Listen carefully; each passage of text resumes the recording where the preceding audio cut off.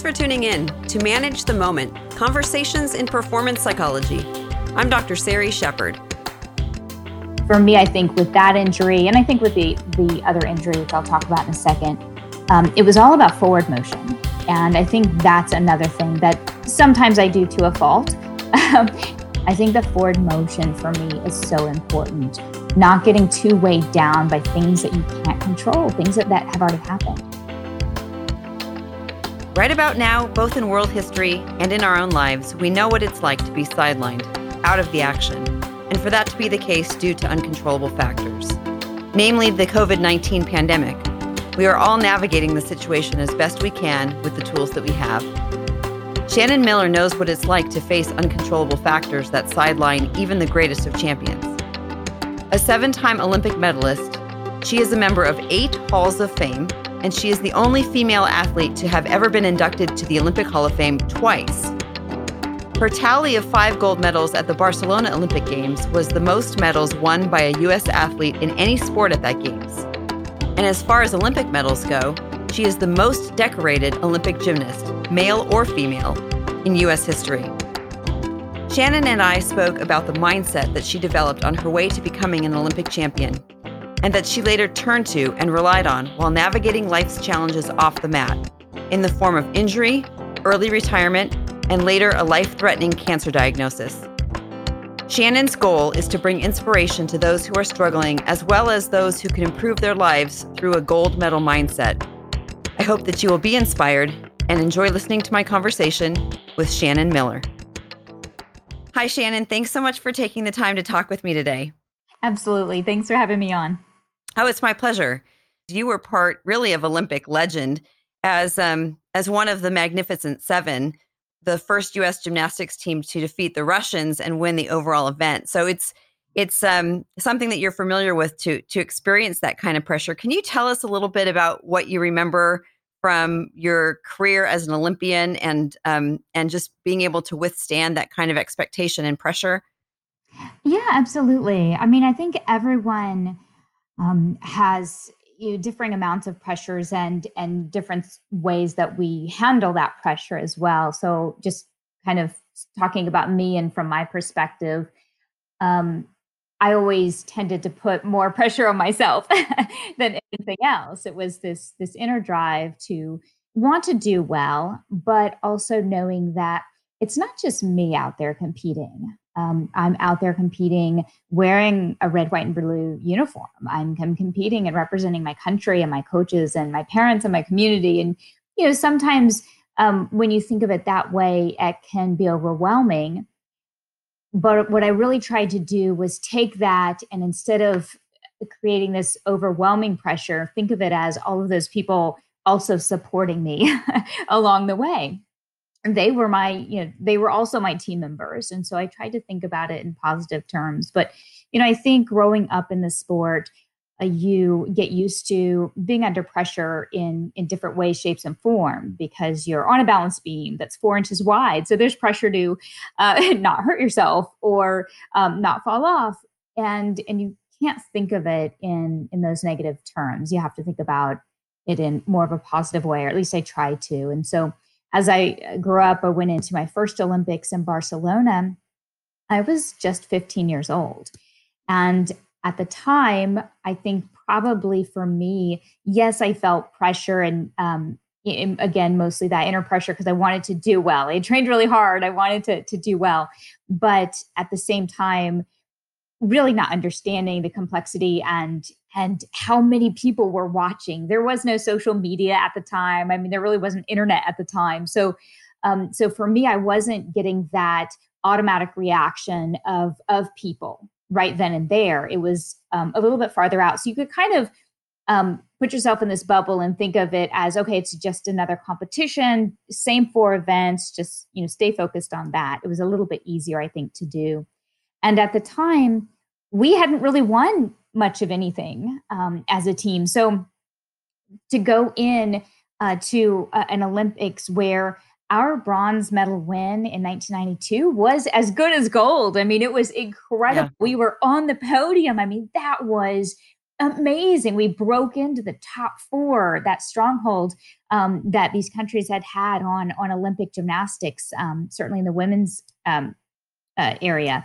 So that was incredible. And then 4 years later, to kind of use that momentum going in, and I think competing on home soil, having that expectation of the team gold medal, again, you can let it overwhelm, or you can turn it into a positive of, wow, I get to compete on home soil. I get all of this support sitting right here in this arena with me as I move along. And I think my parents also helped shape that expectation for me along the way throughout the many, many years I was in gymnastics, because I knew at the end of the day, we used to see those t-shirts, sport is life, gymnastics is life. Well, it's not life, right? Gymnastics is gymnastics and life is life. And my parents were very clear that there was a line there where, yes, we want your schoolwork done first, and then you can go to the gym, and that's great. And we expect you to, train hard and try your best, but win or lose, it's going to be fine. Don't get too wrapped up in the wins and losses, because you will fail, you will fall, and it matters more how you get back up and whether you get back up and keep going. So that's kind of a little bit of rambling, but I'll just to kind of say, I think the pressure can be what you make of it. It's never easy, and it's easier said than done to just kind of set it aside or turn it into a positive. That takes and took me years of trying to figure out how to handle that. But when I realized, I was in control of how much pressure I allowed to be placed on me, that was really helpful in kind of maintaining the right amount of pressure. That makes sense. So you found a way to focus on the things you could control. Yes. Because certainly you can't control the pressure being put on you from the outside, whether that's from the media or from other team members or coaches or competitors, but you learned how to control it from within you. And that's what made the difference? I think it did. I think that made the difference, but not just within me, but those around me. My coach, the last thing he would say to me as I stepped onto the competition floor, it was never, let's go out there and win a medal, or you've got this, you can win, or you have to do that. There was nothing like that. The last thing he would say to me at every competition, big or small, right before I walked onto the floor was, you've worked hard, let's go have some fun. And Great.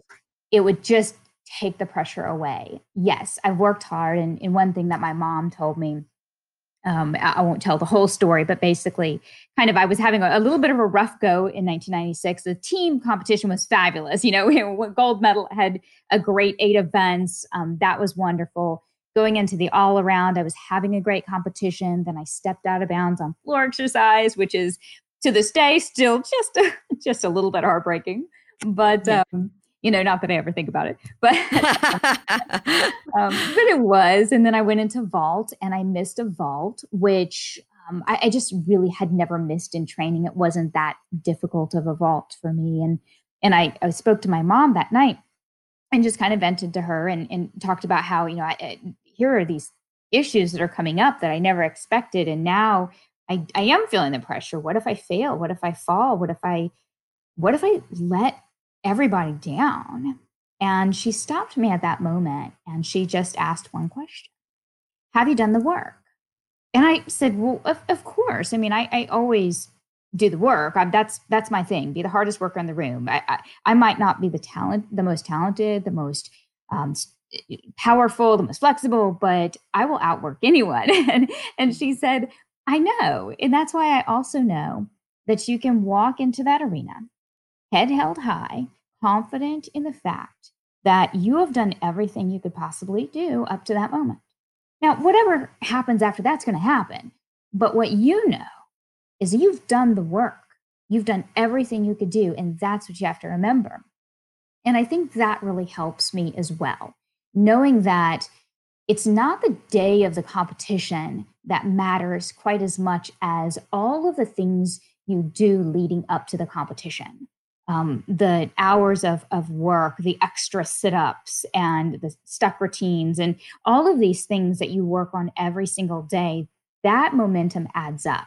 And so you can build your confidence and release some of that pressure by knowing that you've done the work. And whether that's an Olympic routine or a presentation at work, or maybe, your midterm exams at school, whatever that is, if you've done the work, you don't have to be as worried. You don't have to feel as much pressure going into these big events. Yeah, there's really no substitute for preparation. And it sounds like that's where you got a lot of your confidence from. It really is. It's one of those things. It was kind of twofold for me. From the outside, it was the confidence is built through the work you do each and every day. And then I was very, very shy growing up, and maybe lacking in some confidence. I always admired those athletes that would go out with such confidence. It was incredible. And at one point in my career, I was very young, and I thought, well, I'm just gonna pretend I have confidence. I'm gonna hold my chin up, and I'm gonna have my shoulders back, and I'm gonna walk onto that floor like it's part of the routine. That part of the choreography was being confident. And I think after you do that over and over and over again, you actually realize you've become confident. It's one thing to be an underdog. It's another thing to be to have the expectations of a country behind you to win again, whether it's another bronze medal or even coming from a bronze medal to a gold, as you did in 96 with the team. And so what's that like, the difference between coming in without that great sense of expectation versus coming in with the additional pressure of the success that you've had in the past? I would always prefer to be the underdog. Probably through most of my career, I was the ultimate underdog for one reason or another. Maybe it was coming back from an injury, or maybe it was just not being the best in the field. Whatever that was, I feel like I always was better when I was the underdog, when I was striving for more, when I was having to kind of claw my way back. Being on top is very difficult. It's difficult to stay on top. You have to fight that feeling of rest and resting on your laurels, so to speak, taking a break, or just feeling like, okay, I've done enough. What else really is there? You can lose sight of your goals. You can kind of get off track. You can lose focus. And that's why I think it's so incredible. Someone like Simone Biles, who is not only great, but she is so far above kind of everyone in the field with difficulty and scores. And it's just so far ahead, more than we've ever seen, I think, in the sport, at least that I've seen, that it would be so easy for her to, again, take a break or lose focus. And she doesn't. And I think that's really incredible. It is incredible. And just being able to push yourself to try things that are more difficult than anyone has done in the past is a feat unto itself. And I know that was true of your Olympic career and your gymnastics career. You were known for not only your precision and style, but also for the level of difficulty that you would attempt. And the thing you love about Shannon Miller is she does not hold back from start to finish. Watch the mount. She'll do a front flip onto the beam.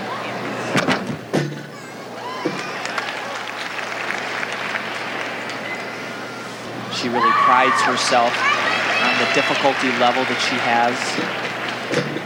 Gymnasts often have great aspirations with their mind, but their bodies don't always want to participate. You know, you might be thinking of Are you describing me right skill. now?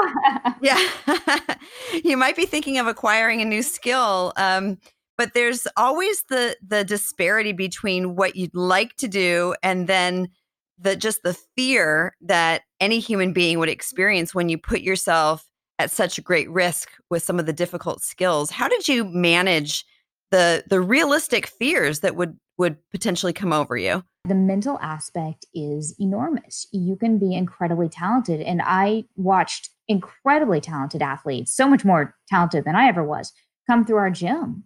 But to go from training a skill every day and never missing a routine and workout to a competition setting, it just wasn't there. That they couldn't kind of bridge that gap. And so I think it's just something that's really important to remember. The mental aspect is so important. And for me, I guess the way that I handled the fear that came along with it is, I think first off, when you're young, you just have less fear. there's less thought of what's going to happen next. Add a twist, add a flip. That sounds like fun. Let's go. Let's try it. So there is a little bit of that ignorance is bliss. I do think I had a fairly long career. So then I did have those points where I was getting to skills and getting older and realizing that, there's a repercussion for, landing wrong in this area. So for me, getting over that fear was making sure that I was being as safe as possible, but also understanding that at some point I needed to challenge myself. And it's a fine line because especially in a sport like gymnastics, when you are twisting and flipping and often, a split second means the difference between landing on your feet or landing on your head. It is incredibly important that you take a realistic view of what's going on around you and what you're being asked to do. And so I think for me, understanding that my coaches were there for safety and they were not going to, I felt comfortable with them knowing that they would stop me. if I wasn't really ready for a skill, they were going to tell me. They were not going to hold back and just let me try something.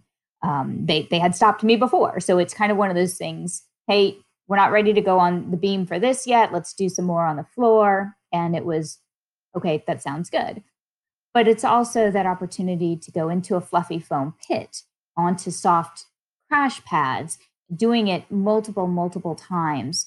I think often when people see a competition and they see these big skills, they don't always see the thousands of repetitions that go into the foam pit, that go in with a spot, that go in with a really soft mat, all of the different levels that it takes to actually learn some of those difficult skills. They don't just happen overnight.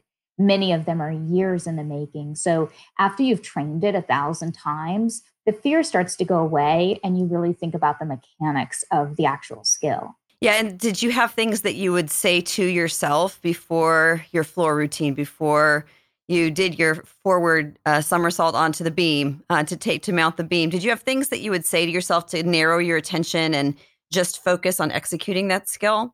I would typically keep 3 corrections in my mind, and I would focus only on those 3 corrections.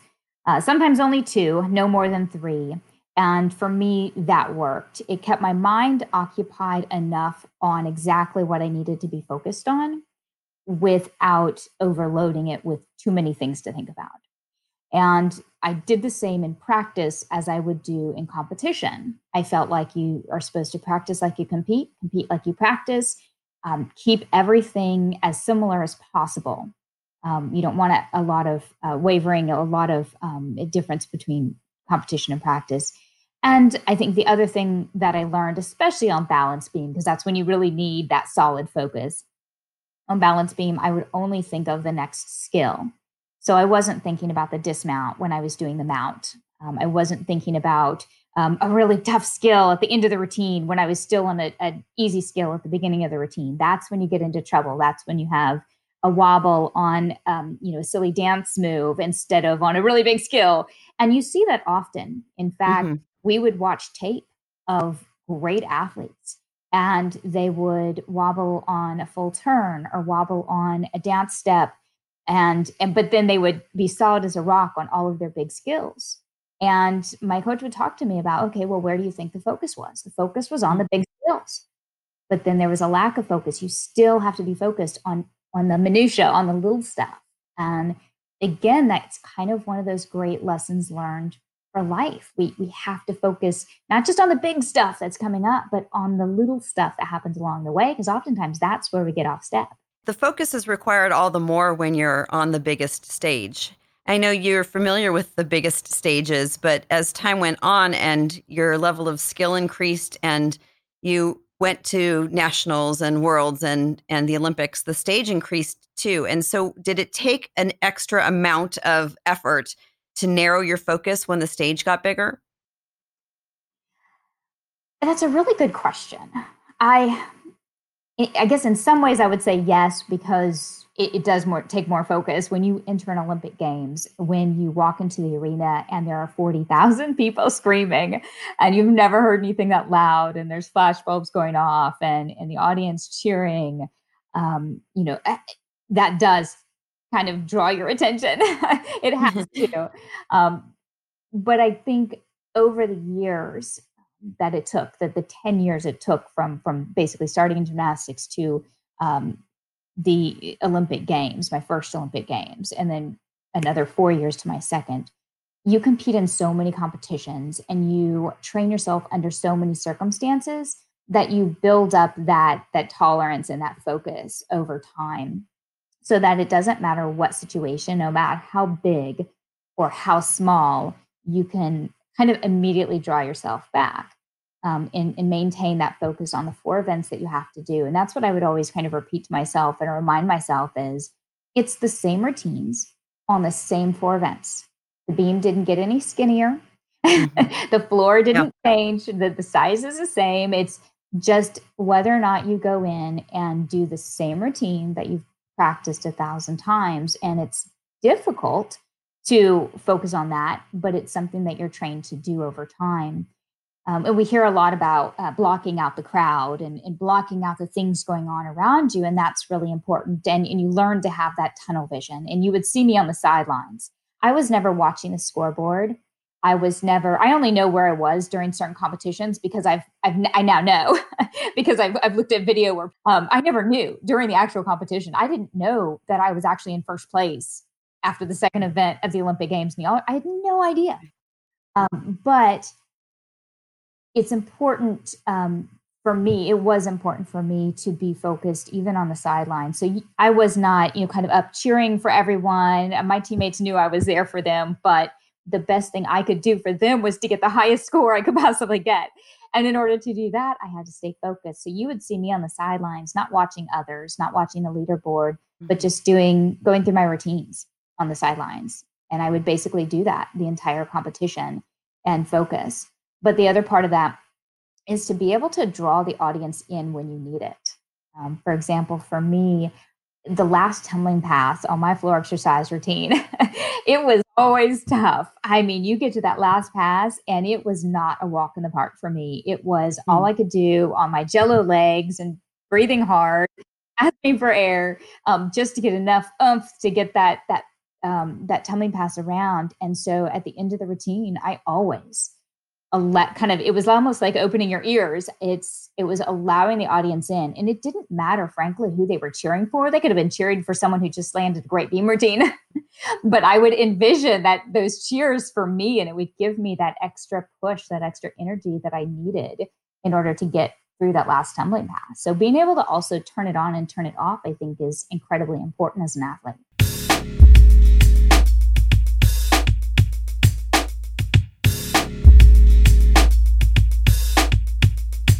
Well, I'm really hearing that you owned your own mental process and didn't change that, even if it was different from one of your teammates' way of approaching the sport mentally, because you didn't feel the pressure, or at least it didn't overwhelm you to get up and cheer for your team. You really were able to kind of narrow your attention and then keep it focused where you wanted it to be. And we do have the power to put our minds where we want it to be and to be able to tell ourselves things that kind of help us interpret situations that we're in. And it sounds like you really developed those skills over time. It became such an asset for me in gymnastics, that mental strength, that often between my work ethic and the mental aspect, those were kind of able to overpower maybe some of the areas that I was lacking in, that I wasn't as great at while I worked on those and while those kind of got a little bit more up to speed. But I was able to kind of get through with some of those other assets that I had. Mm-hmm. Well, you overcame your fear of public speaking because you now have a career where you do a lot of it. So I imagine it's the same determination that you applied to that. It is. It was funny. I lost some of that confidence I'd gained through sport when I retired after the 1996 Olympics. And I remember one day just realizing how inward I had become. And I'm an introvert by nature. And so for me, it was a challenge. It really was, okay, this is my goal. I am going to be less shy. I'm going to start talking to people, and I'm just going to stop being scared of that. And I really turned to sport. I really went back to some of those lessons learned through gymnastics in order to challenge myself. And I'd always turned down every speaking engagement, even charity golf tournaments. The idea of sitting for 4 hours with strangers and making small talk, I mean, was just terrifying for me. And so I started saying yes to these things. And what I found was I just really enjoyed asking questions. I enjoyed learning about people. I enjoyed talking with people. And I'm always, I love learning. And so for me, instead of learning through books, which is what I'd always done, I was learning through meeting people. And I found that I really loved that. And when I turned to commentary and analysis and talking about gymnastics, talking about something I loved, and now having the opportunity to talk about, what I consider the gold medal mindset that will hopefully help people, talking about cancer awareness. Those are things that I am so passionate about. And I think when you're talking about something you're passionate about, it's different than when you're just talking about yourself. And so I kind of made that mental switch and really haven't turned back. I mean, I really enjoy everything that I get to do now. Oh, that's fantastic. I'm glad to hear it. I know that it must have been a challenge for you when you were at the ripe age of 19 to think about retiring from sport. But it really was all you had known because you began your career in gymnastics when you were 5 years old. That's right. I did. So it was, for the most part, the only sport I knew, but probably not the only thing I knew. My parents, as I said, they were very focused on education. My dad is a physics professor. My mother, she worked full time too. And so they both kind of went through with the three of us, my sister, my brother, myself, this understanding that education comes first. Yes, you're going to do these sports. And yes, Shannon, that's great. You're training for the Olympics. Awesome.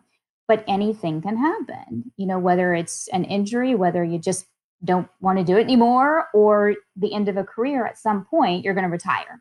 Whether it's 16, 19, 40, whenever that is, you're going to retire. And what are you going to do next? And they really did. It wasn't forced. It was a very natural conversation, but it was always a conversation about, making sure that you have something else to look forward to, some other goals outside of just gymnastics. And so working through your last few years of your career in sport, had you already started to look forward and just flag some things that held your interest? I don't know that I had anything specific in mind, but I knew I was going to continue with school. So I had started taking, I had enrolled in college and was taking college classes prior to the 1996 Olympics. I was just going part-time. And so I went part-time to school there and then, started going a little bit more regularly after I retired. But for me, it was maintaining that balance that was so important.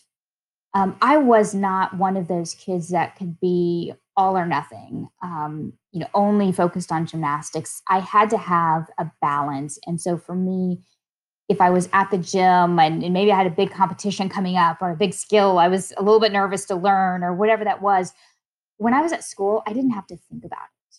I just got to be with friends. I got to read. I got to focus on a math test, all of those things. I just didn't even have to think about it. And same thing with school. When I had a big exam coming up or a big paper due, I walked into the gym and you left it at the door. And you just didn't think about it for the next 5 hours. So it was a good balance for me.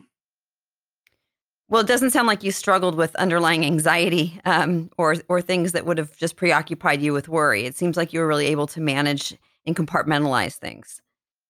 I'm probably I probably compartmentalize things to a fault. It's really easy in gymnastics, and when you're young and you're doing gym in school, and people ask me about, how hard was it to balance those? Well, it's really easy to balance gym and school. It's when you get into life and balance, and you can't always.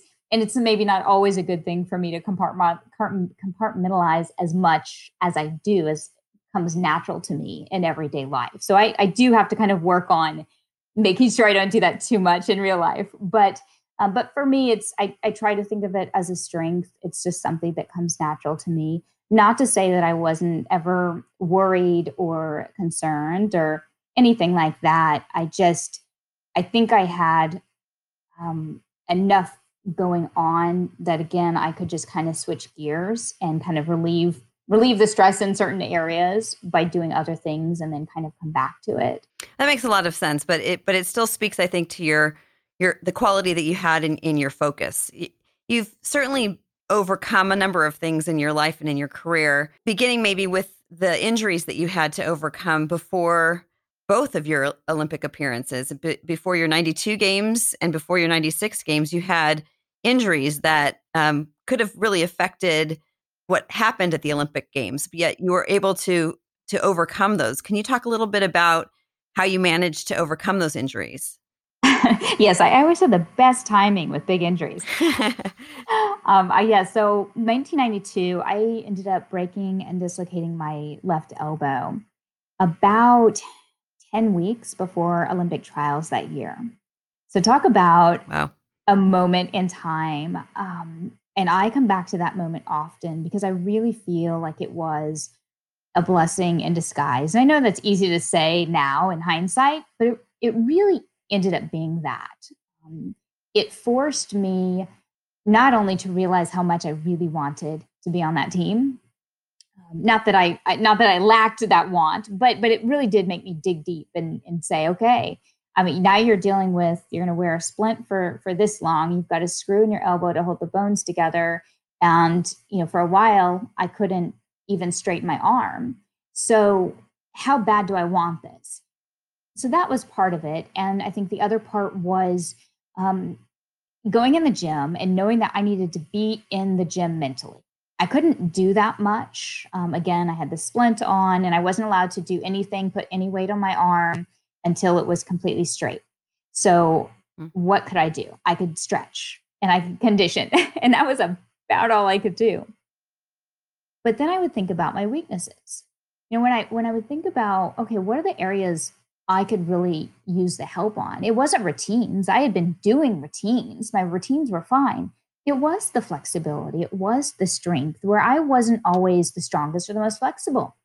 So after working on that and being forced to focus on it, I think I went into the 1992 Olympic trials, as well as the Olympics, a stronger, more flexible, more well-rounded gymnast than I had ever been because I was forced to focus on those things. And for me, I think with that injury, and I think with the other injury, which I'll talk about in a second, it was all about forward motion.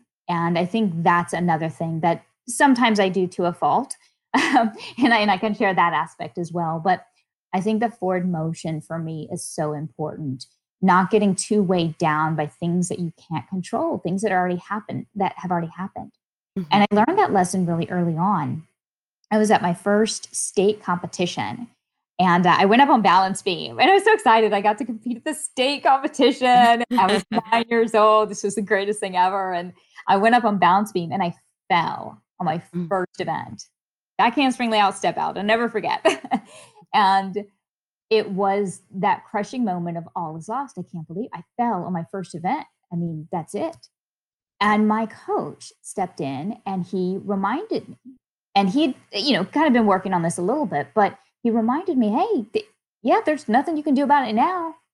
Get back on the beam and you keep going and you try to minimize the deductions and you never know what's going to happen. So you just keep pushing, you keep giving it 100% no matter what. Mm-hmm. And I ended up winning states that year with a fall. And I come back to that often, not just because I won, but because I had failed. And I think that was something that helped me remember, okay, stuff's going to happen. You're going to make mistakes. You're going to fail. It's what you do afterwards that matter. Can you take that next step forward? And so I brought that into 1992. And 1996 was also challenging. I had a wrist injury that was just a nagging injury. I'm not sure how much I really should have been doing on it, but it was one of those moments where you just kind of figured, if I'm not going to do any more damage to it, then let's just go and just do the very best that I can. But for me, that's, part of that's blocking out the pain. Part of that's understanding where the pain's coming from, which I think is really important. Understanding when you need to hold back and when you need to move forward. And we did take out a competition that year, actually both years. I did in 1992 and 1996. I sat at one of the trial competitions, but that was important in order to be able to compete. So there's there's strategy that goes into it, Yes. but there's that mental aspect of just being able to take that next forward step. Well, you are a very competitive person. And I think the strategizing that you did and continue to do in your life, I'm sure assists you in being able to manage all of those competitive situations. I think it's important. And again, that was another lesson learned through sport is there has to be a strategy, and we all want to go out and we want to compete in every competition, and we want to, get a 10 on every event and every meet. And I see this with young athletes these days. They get bummed out when they don't win, every soccer tournament or every gymnastics meet, and they don't score the highest. But it's just part of the process. If you're winning at everything, just like I tell my kids, if you're always getting 100 on everything that you do, you're not challenging yourself. You need to be able to challenge yourself and be okay with that. You have to be okay with making mistakes. And I don't mean that in mistakes are great, fall off the beam all the time. That's not what I'm saying. I just mean, you go out and you challenge yourself, and it's not always going to work out great. Yes, you're going to fall, but you did it.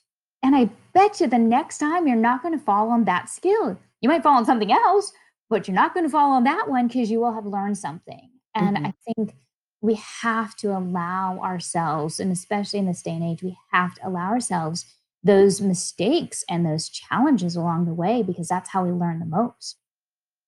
I think a person's attitude about mistakes not only says a lot about themselves as an athlete, but also says a lot about how well they might do in their sport, because mistakes can't be seen as failures that you then fear the next time you step out. They have to be things that you learn from and see as part of your overall growth as an athlete. Absolutely. And that is the mentality that you have to have in every situation in order to keep going and even attempt success. You're not always going to succeed, but you're definitely not going to succeed if you don't get back up. I get knocked down, but I get up again. Now, what about the athletes who might not have that kind of mentality where anything goes? I mean, of course, we know about the athletes who do, because we hear about that mindset a little bit more. People might recall what happened with Carrie Strug on her vault with her ankle in the 96 games. And people might recall just the pressure that was on you to perform because of your wrist injury before the 96 games. And we think about athletes like Tiger Woods competing on a bum knee. And we think about Kobe Bryant and his ability to come back and win when he had torn cartilage and ligaments in his leg. We hear about those stories, but we don't hear a lot about the athletes who don't have that kind of killer instinct, and they might struggle a little bit more with fear or with worry. What is it that you might say to athletes who just don't have that innate killer instinct? I would say that they don't have it yet. Great. No, Yeah. It's not something that you just have or you don't have. It's something that is honed. It is learned. And probably there are athletes that it probably comes a little bit easier to them, but you still have to work on it. It's not like any of those athletes that you just named never have fear, never have worry, never feel pressure. They all do. We all have those moments. Again, it's just what you do with that. We talk about having inspiration in the sport and in the sports world. Those that go before you inspire you to do even greater. And that's why it's important to watch them. But watch when people don't succeed.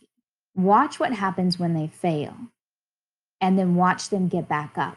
Those are the stories you want to pay attention to. If you really want to learn how to do that, pay attention to those stories, not just the gold medal win, but what happened along the way. How many times did they fall? How many times did they fail? How many times did they make a mistake or want to give up? How many times did they give up? Yeah.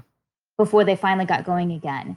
Look at the entire story, not just the finish line. That's great advice. I think it's so important for athletes to consider the whole context, not only of their own careers, but of sport in general. Because as you mentioned, the title of your book, it's not about perfect. And you write about that in your memoir, that it isn't about perfect. It's, as you wrote, competing for my country and fighting for my life. But a lot of times we get the impression that if you're not perfect at your sport, then perhaps you have no business attempting to compete at the highest level. Which is crazy, of course. I mean, you have to start somewhere.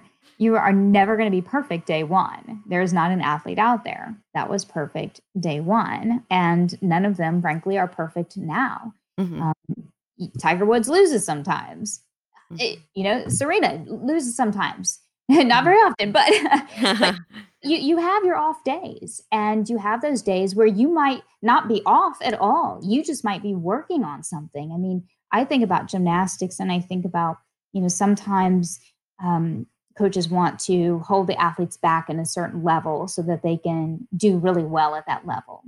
And there's something to be said for that if you want to work on boosting confidence and whatnot. So there's a time and a place for that. But there's also a time and a place for throwing them into a challenging group, having them go up and try some of those more difficult skills. And yeah, they're going to fall. But if you never try it, if you never get out of the gym and actually do it in competition, you're never really going to know. And so, this idea that you have to be perfect at every competition is crazy. You're never going to get any better if you're always wanting to be perfect, because you're going to keep your skill level low, or you're going to get disappointed and lose that confidence. You have to continue challenging yourself. And that's, again, what comes back to, sometimes you just have to be okay with losing, with making the mistakes and with failing, not because you like it, not because you want to lose or make mistakes, but you know that there is a path. There is a strategy. Yes, you're going to have a few competitions that you make mistakes on so that you don't make it at the Olympic Games in the gold medal round. Well, certainly a lot of lessons I can hear were taught to you from your parents. And you mentioned inspiration in your life, and you've become an inspiration to others, not just because of your career in sport, but because of other things that you've had to deal with in life that have led you to some current areas of passion and ways that you want to try to make a difference. Today just happens to be World Cancer Day, and many people are probably familiar with the fact that you've overcome cancer in your own life, a very rare form of ovarian cancer. And that, of course, must have been not only an amazing shock to have to deal with and to manage, but it really must have been the greatest challenge of your life. Frankly, it doesn't matter who you are, where you're from, how many gold medals you have. Cancer doesn't care. Diabetes doesn't care. Heart disease doesn't care. Those things are life. Those are the things that I can really kind of dig into and feel so good about going out there and talking to people and sharing experiences, because a lot of us are kind of in the same boat. We all know someone who has been or is going through a cancer diagnosis. If we don't know someone, we probably will at some point. And so being able to share those experiences and talk about it, and also get the word out about signs and symptoms and the importance of early detection and raising money for research and, all of those good things is something I'm very passionate about. And I kind of came to it a fairly hard way to get there. But again, I try to look at that silver lining. I try to look at that bright spot and that blessing of being where I am today and having the ability to use this platform that I gained through gymnastics, through just basically going out and doing a sport I love and having that platform now to hopefully bring awareness to such a difficult disease. Well, you do an amazing job helping to raise awareness, and you also raise awareness about childhood obesity, as well as being an advocate for safety in sport, especially, of course, after the really unconscionable things that we heard happen to so many young female gymnasts that we've heard about in the news, of those who've suffered in silence under some very just really horrible conditions when they were sexually abused by someone that they trusted. You've been an advocate for safety in sport as well, which of course, and anyone would share your passion for that. But you've used your platform to raise awareness to a number of really important issues. And I imagine that brings some satisfaction and fulfillment to be able to make that kind of a difference. There are things that I really do want to utilize my platform to get the word out, to get others inspired, to get others excited about the positive things that we can do. That's wonderful. And I think another way that you give back through your experience too is just in the way you speak to young people, as well as really anyone who gets the chance to hear you speak or reads your book, about how your mentality really translated to help you in other areas of life, your sport mentality. And you talk about a few specific sports psychology skills that helped you in your process of recovery from cancer. One was the idea of teamwork, another being the idea of setting goals, and then another was the idea that you can really be yourself. You don't have to be positive all the time. And I wanted to just kind of visit those quickly before we close out our conversation. But if you could speak just to how some of your sports psychology skills have helped you outside of sport, that would be fantastic. Some of those that I learned through sport that I carried over to my cancer journey, and really to business and motherhood and everything else. But the idea of goal setting, I always think goal setting is the foundation. You have to have a direction. You have to have a path. You have to know something that you want to do. Big, small, doesn't matter, but you've got to have a goal. And you might have multiple goals. You should have multiple goals in different areas of your life.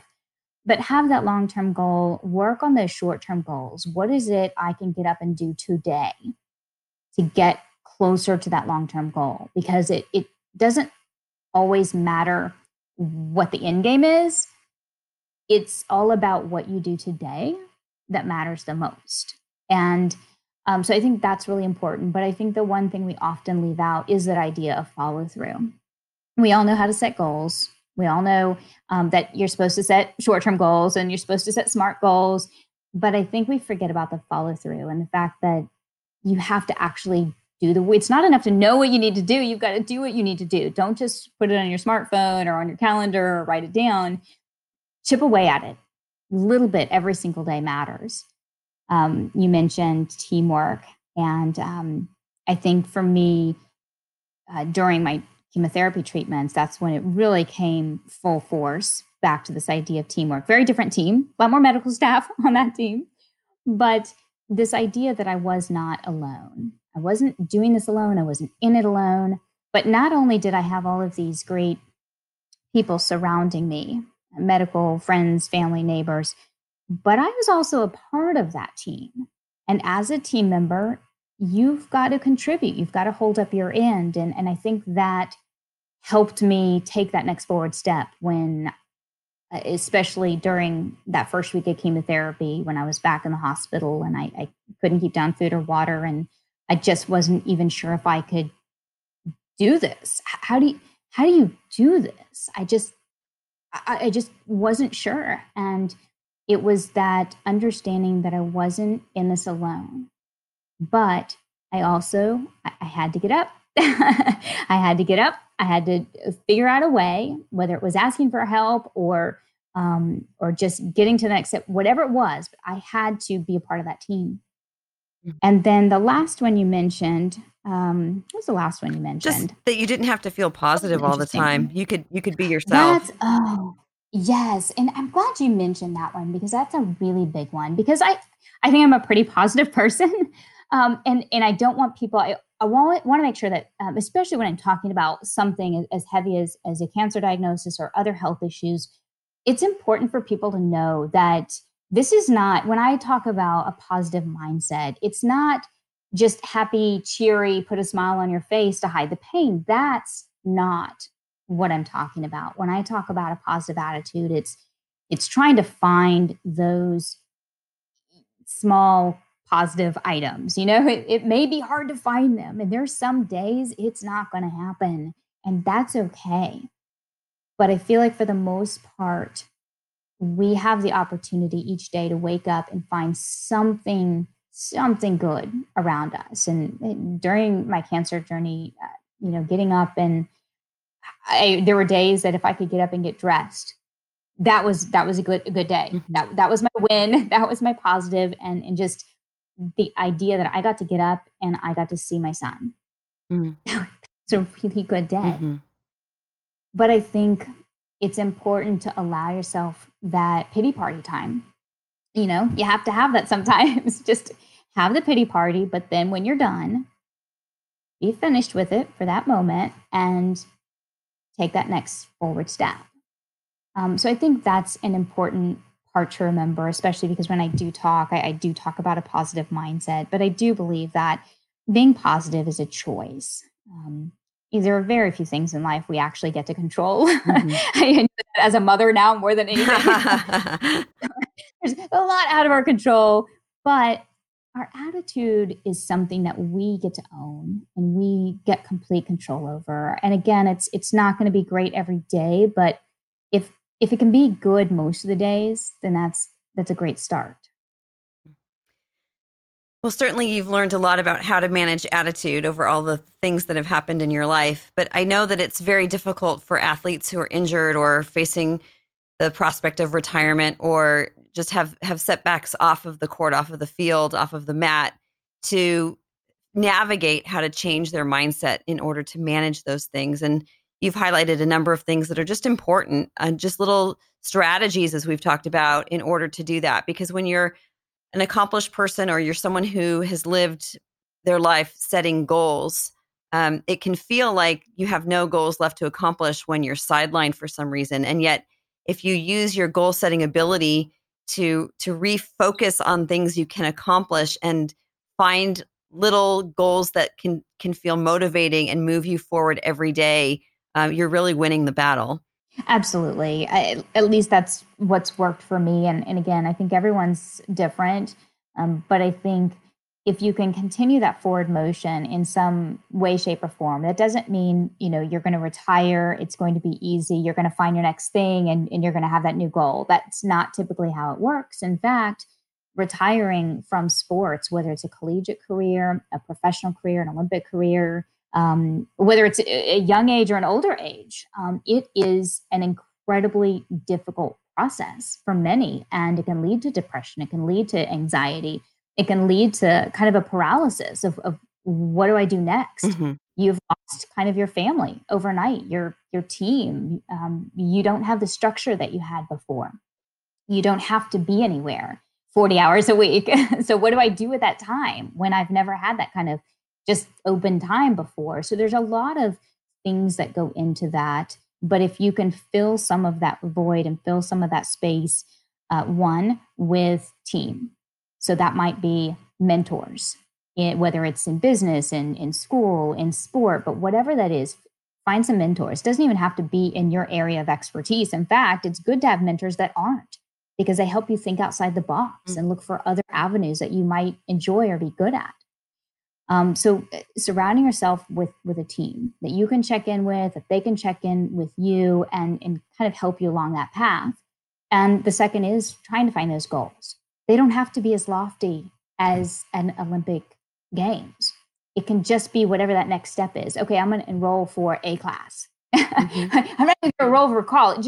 I'm going to enroll in A class somewhere, or I'm going to go speak at an event, or I'm going to go do something. But whatever that is, having something actionable, having some goal, some reason to get up and do something each day. And it sounds simple, but it can be difficult when you're going through that time and that void of, what do I do now? Who am I without my sport? I've never done this. I don't know anyone in this kind of area. I'm now outside my sport specific area. What am I supposed to do? So I think it's really important to kind of go back to some of those lessons, but reshape them in a way that fits kind of where you're headed now, even if you don't know exactly where that is. You've got to do something. Find out what you don't like to do. I always tell people, you may not know what you like to do. Find out what you don't like to do. Go try stuff. And then you can just mark it off. And through, you might find out something you do like. I'm just beginning, the pen's in my hand, ending unplanned. Well, you've been really gracious to share a lot of your great advice with us today. I wanted to just close, if I may, by asking you some questions that I ask everyone that I speak with. Okay. I'm nervous. No reason to be. So Shannon, what in life are you still curious about? everything. I hope no one ever sees what I search on like Google, because I think about everything. But but me, I love learning. I've always loved learning. And now to also learn through my kids' eyes, it's just incredible. But yes, I'll Google anything and everything. I'm curious about everything. Well, that's a wonderful answer. And again, another great skill to have is to just have a love for learning. So what is more distracting to you throughout your career as an athlete, but also as a commentator and as a public speaker? Is it the praise that you have received, or is it the criticism? Which is more distracting? Yeah, that might throw you off your game a little, cause you to think too much, get in your head, start to doubt. My parents taught me early on, and now granted, again, this was before social media and the internet.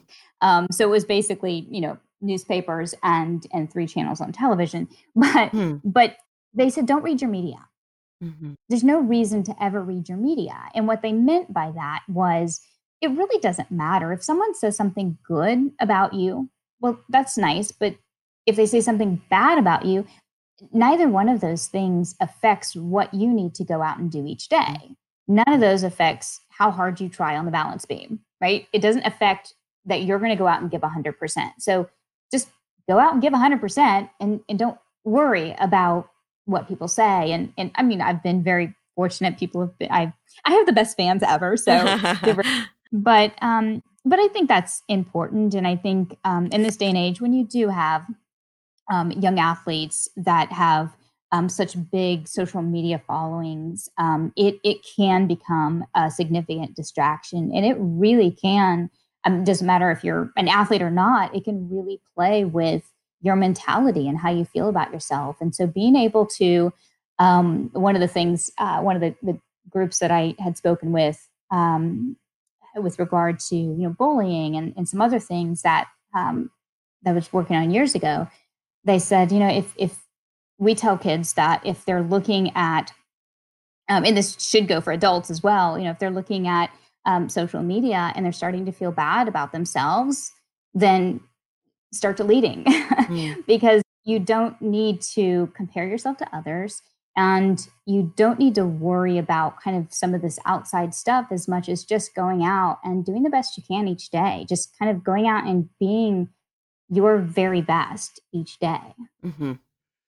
It is such a different world than it was even in 1996 with the popularity of social media in our daily lives. And I think we might feel immune to the impact of it, but I don't think any of us really are immune to the impact of it. So I'm glad to hear that you address that with young athletes, because it's such a challenge these days. It is. And I mean, of course, you feel good when someone says something good about you. I mean, that's just natural. Mm-hmm. Then, if there's criticism, I like healthy criticism. I am an athlete. I mean, I've had coaches. So I want that criticism that helps me learn and helps me do better.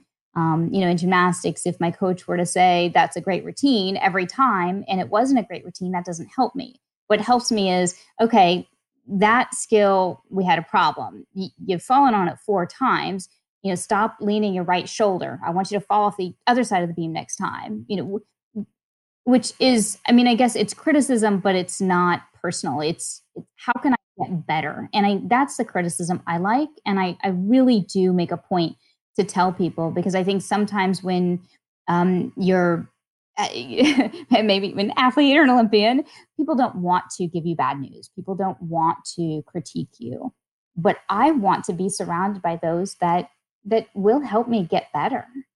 Again, I think that's wisdom from your years of experience, but the fact that you're open to that kind of criticism is probably part of what made you such a success, because we have to be willing to learn and take a look at things that need improvement. And if we are closed off to criticism, then I think it actually hinders us in the long run.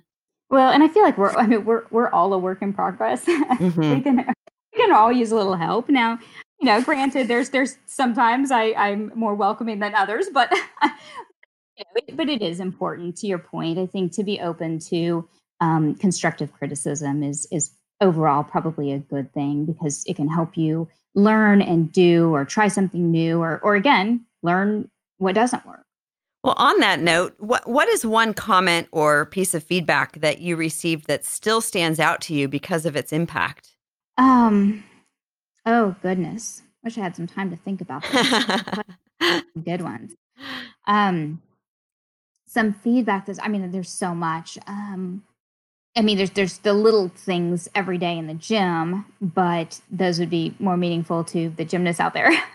I think overall, I think still my mom talking to me right before my Olympic beam routine in 96. I still think her asking me, have you done the work? That comes back. I would say every day I think about that in different scenarios when I'm walking into a presentation for work and I might be a little nervous, or I'm going into, a speech. I always get nervous because that's just me. And I've kind of learned how to handle the nerves, but I always feel like nerves are telling us that we care about how we do. Look at it as a good thing, but it's not always a great feeling. So when I get nervous, I think about that. Have I done the work? And I think about that when I want to procrastinate and I know I have something coming up that may be months down the road. And I think about that. At some point, I'm going to have to ask myself, have I done the work? And I need to have the right answer. So I think that's a really big one for me. Okay. And you've mentioned this already a little bit, but I wanted to go ahead and still ask the question in case you'd like to respond to it a little bit more in depth. But how do you move on from failure?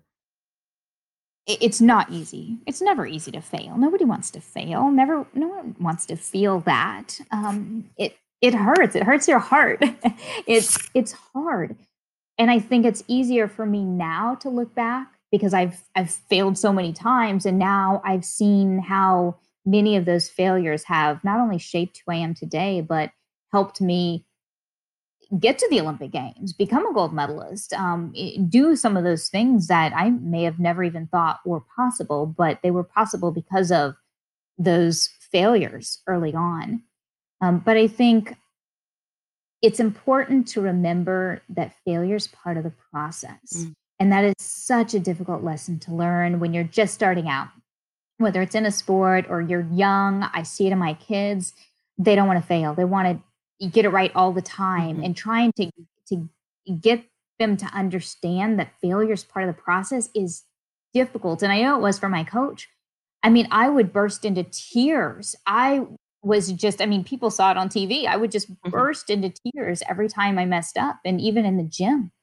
And he took me aside and many, many times, because it didn't just take one time. He had to stay on it for years before it kind of got through. But he would tell me, look, you've already messed up. You've already fallen.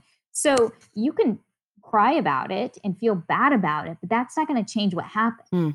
What's going to change is what you do now. So you can stand over here and cry, or you can get back up and try again. And then you try again after that, and then you try again after that, and you get better. And it did. It took time for that to get through. But when it clicked, it really clicked. And then it doesn't hurt quite so bad. It hurts. You don't want to fail. But when you realize that you have to, there's oftentimes you just have to fail in order to get to that next step. That's true. I'm sure in gymnastics, perhaps more than a number of other sports, because when you learn a new skill at a new level, there's no doing it right the first time.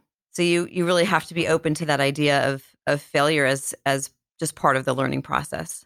You do. And I think it's probably easier, like you said, easier to see in gymnastics, because you're just never going to go out and do a skill perfect the first time. There's a learning process, and that involves failure. And there are other sports where there's failures maybe not as big in the learning process, but it's maybe in the tournaments or the games, and losing with your team. Losing is also helping you find your way. You don't want to lose. if you're just completely okay with losing, then it doesn't mean enough, and you probably shouldn't be doing that sport. So that's different than when I kind of talked about being okay with losing before, and I kind of explained that. That's knowing that you've got to get up and keep going, and it's part of the process. But you should never want to lose. But when it happens, know that it is going to happen. And what are you going to do with it? Is it going to fuel the fire to go back and work harder and do better? Or are you going to let it overcome you and not allow you to move forward? So when you fail, when you lose, you get to make that decision. That's a great distinction. Just a couple more questions, if you don't mind. The second to the last one would be: have you ever had what you would say was a transformative moment in your career? And if so, what was it?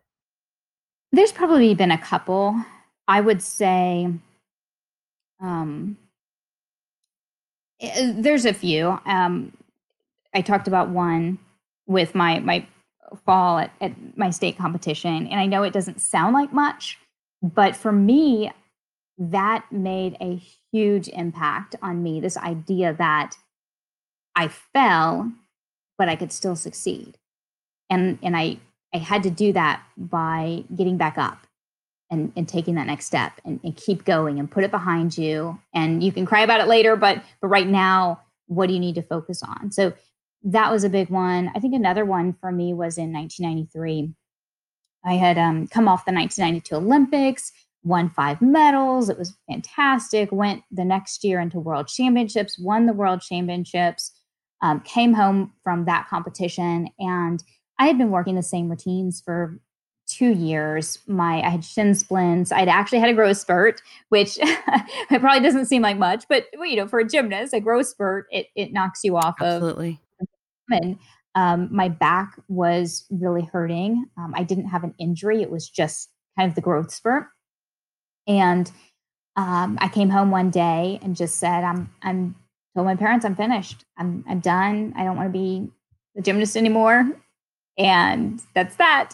And they said, okay, well, and they were always of the mind that I was driving the bus and they were happy to support me in every way they could. But if I don't want to do it, then we're going to look at why you don't want to do it. You don't get to just give up, but you don't have to stay in a sport if you're not enjoying it. Mm. And so they said, well, let's hear you out. But I think it's appropriate to bring your coaches in and just talk and just make sure everyone's on the same page. And so my coaches both came over. We were sitting around the dining room table and my coach, Steve, he looked over and he said, okay, so why do you want to quit? I said, well, my back hurts and my shins hurt and I just really don't want to do it anymore. And he looked at me again and he said, okay, but why do you want to quit? And I'm thinking, why aren't you listening to me? And he said, look, I know you've got shin splints. I know your back hurts, but these are not, horrible injuries. These are things that you just need to rest and they'll be fine. So what's the real reason? What's going on? And I really didn't have an answer for him. And try as I might, I was trying to think of, but I didn't really have a good answer. And so he came back with a proposition. He said, well, all right, how about this? For the next, I can't remember if it was 2 or 3 weeks, but the next 3 weeks, come in the gym, but you come in for 2 hours only. And we're only going to do things that don't hurt your body. and that's it. And I'm thinking, I train 6-7 hours a day. 2 hours is nothing. I barely get through conditioning in that amount of time. I mean, I could do that standing on my head. That's okay. If that will be what quiets them down and I can be done with this, great, I'll do it. So I said, sure. So the first week I went in and couldn't do much, did a little uneven bars, and that was about it. And by the end of the week, I had learned a new skill. I wasn't having to train routines every day and I wasn't doing the other events that hurt. And by the next week, by the end of the next week, I had learned a second new skill on uneven bars. It was starting to get, not enjoyable, but like a little bit more. My shins were starting to feel better. My back was feeling a little bit better. And then the third week came and I remember him dropping some lines like, oh, yes. And I heard that Dominique Dawes has signed on to do this the next big international competition that's coming up. Mm-hmm. So that'll be awesome because you can cheer for her while you're sitting in your living room. And now of course I know he was throwing that out there to see. Yeah. And, if he said, yeah, that sounds good, I'll get some popcorn, then I probably don't need to be in the gym. Uh-huh. I certainly had the other reaction of, wait a second, I don't want to be sitting on the couch. No. And after that, I went back to regular training and never thought about it again. But But what we realized through that time, he and I together realized I lost sight of goals. I had gone to the Olympic Games. I had won the World Championships. What was left? I didn't know what was left for a gymnast. And so I hadn't been thinking ahead. And we had always created a plan. I always had goals, and I just was lacking that. And so we started creating new goals for other competitions, and then eventually for the Olympic Games in 1996. But, he was smart enough to know that I just needed some time, some space, and to kind of come back to it on my own.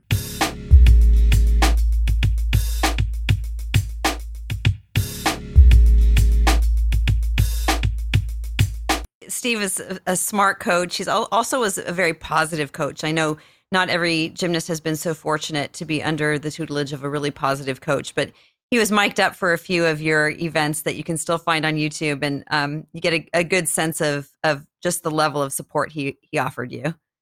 Yeah, I was very fortunate to find coaches, both he and my balance beam coach, Peggy, who were, in Oklahoma, where I grew up and trained, and went to school and lived with my family. So it was that great balance of kind of being able to have the best of every world. That's fantastic. Well, lastly, Shannon, let me just ask you, what have you learned about yourself from all of the events of your life and career? I've learned a lot, some good, some not so good. I think, I've learned that I can compartmentalize extremely well, and sometimes I can do that to my detriment. I think above all, coming from my background, being shy, maybe not always being the most confident, I think overall, and going through the cancer experience, I've learned that I'm stronger than I've probably given myself credit for. And I know that sounds silly, being an Olympic gold medalist, but that's kind of the outward. That's kind of what happened. That was the goal. That wasn't necessarily how I was feeling inside. For me, it wasn't always that certainty and that confidence. And so for me to kind of be at a place in my life where I can look back and think, I am stronger than maybe I ever imagined I could be. And I think often that's something that does come out of probably less of a gymnastics experience and more from a cancer experience of realizing that, sometimes you just rise to the occasion when the occasion's brought to you and you don't have a choice. Well, Shannon, thank you so much for all of the insights that you've shared, including that final one. You have had a remarkable career thus far, and I know that it's still in its prime with all of the many activities that you're involved in and the tremendous ways that you're making an impact, from the pleasure that you brought when we watched you compete to the difference that you're making in the lives of those who need inspiration in their own struggles and suffering. So I wanted to thank you not only for that, but also just for the time that you were so generous with today in joining me for this conversation. So thank you so much, Shannon. Absolutely. Thank you.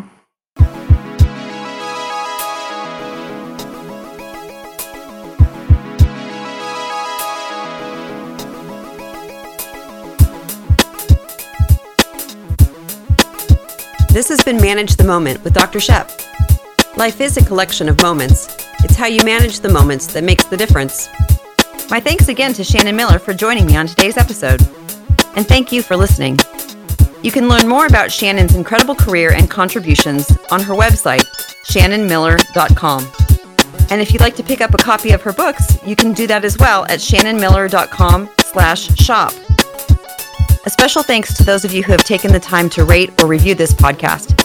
I really appreciate it, and your small effort really does make a difference to help this podcast. So thanks. You can subscribe to the Manage the Moment podcast for free just by clicking the subscribe button wherever you're listening to this podcast. And then you'll be sure to get the newest episodes as soon as they're uploaded. And for more information about the Manage the Moment podcast, you can see the episode notes for this broadcast. And you will also find us on social media, and I'm on Twitter and Instagram at Dr. Shep. Thanks so much for listening and taking the time to share these moments with us. Until next time.